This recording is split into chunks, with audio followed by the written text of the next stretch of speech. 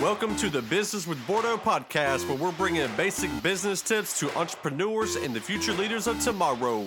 Let's get down to business. Thank you and welcome back to the Business with Bordeaux podcast. Now, if you've been following me these past couple times, I think this is my third actual podcast. I do the audio blog over with Trackstars.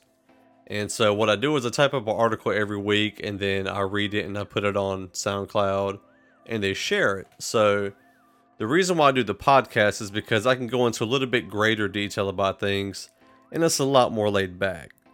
And I have the nice audio underbed, so hopefully it's a little more comfortable to listen to than the audio blog. But the audio blog is a lot shorter, so if you just want something straight to the point, short and sweet, that'll probably work well for you.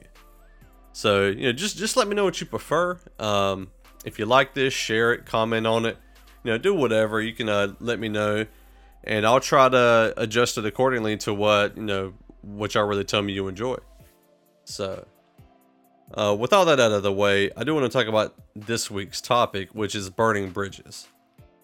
Now, growing up, I used to hear like a lot of relationships that would end on a really bad note. And when that happened, I would always hear people say, well, they burnt that bridge. So they better hope that they don't have to go to them for anything in the future, because if they did, they just ruined that chance.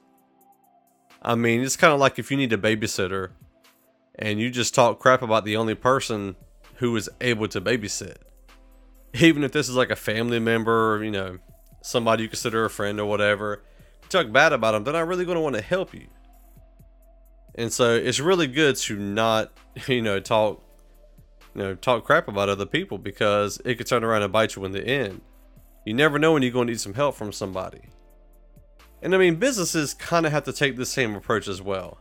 You don't want to go around and talk a whole bunch of stuff about even your competition.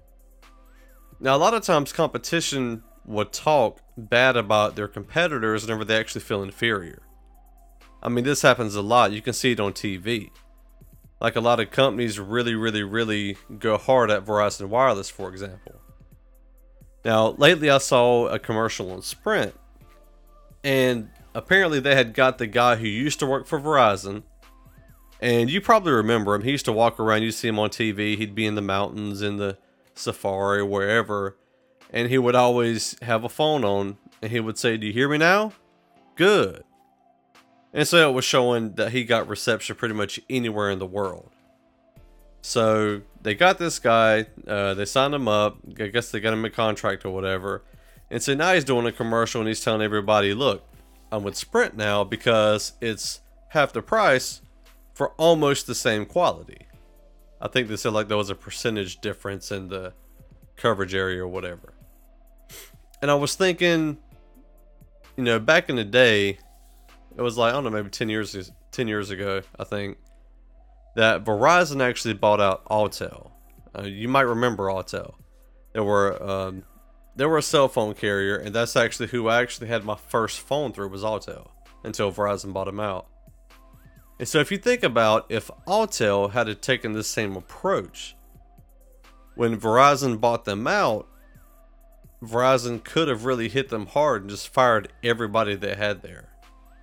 Now, I don't know exactly what they did, but with all the stores they just transitioned over, I'm assuming they would have kept a lot of the salespeople. They probably would have kept, some of the marketing team, transitioned them over into the Verizon company. But when you really talk bad about somebody, if something like that happens, then it can end up bad. You could lose your job. All your team members could be hurt negatively about it. But not even just that, though. Not even just an acquisition or a merger or anything like that. But a lot of times competitors actually can work together to make some progress. And so you think about specialization. If you have two companies that are, competitors or whatever, and they specialize in certain things, it can actually help both of them save time and money, instead of just talking bad about the other company.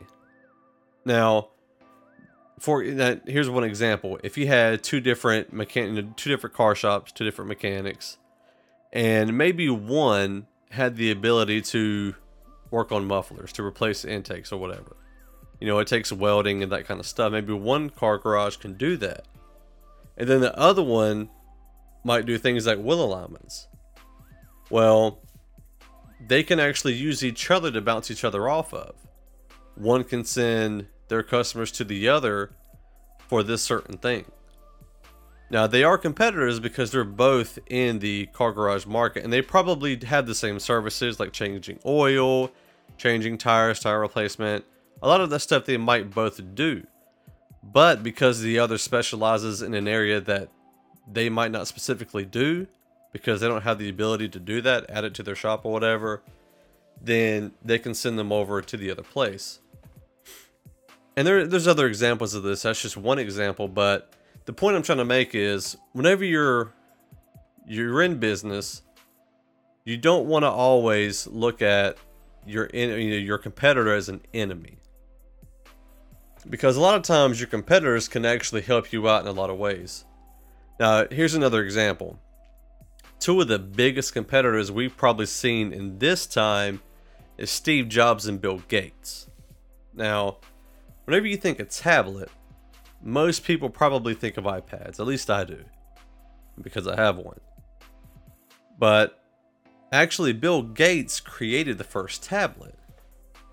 Now, what Steve Jobs did was he took this and he built upon it and created one of the most popular tablets in existence today, which is the iPad. I mean, the iPad itself probably sells more than any other tablet of a single maker, of a single manufacturer company, because you have so many out there now. But because iPad is very consistent, and Apple's very consistent in their products, because they've learned how to maximize the usage of it, and they're able to do it just in a very quick and effective and user-friendly way. And if it wasn't for Bill Gates coming out with that tablet first, with the idea of a tablet first, then Apple may have never actually created the iPad, or it may have just taken longer.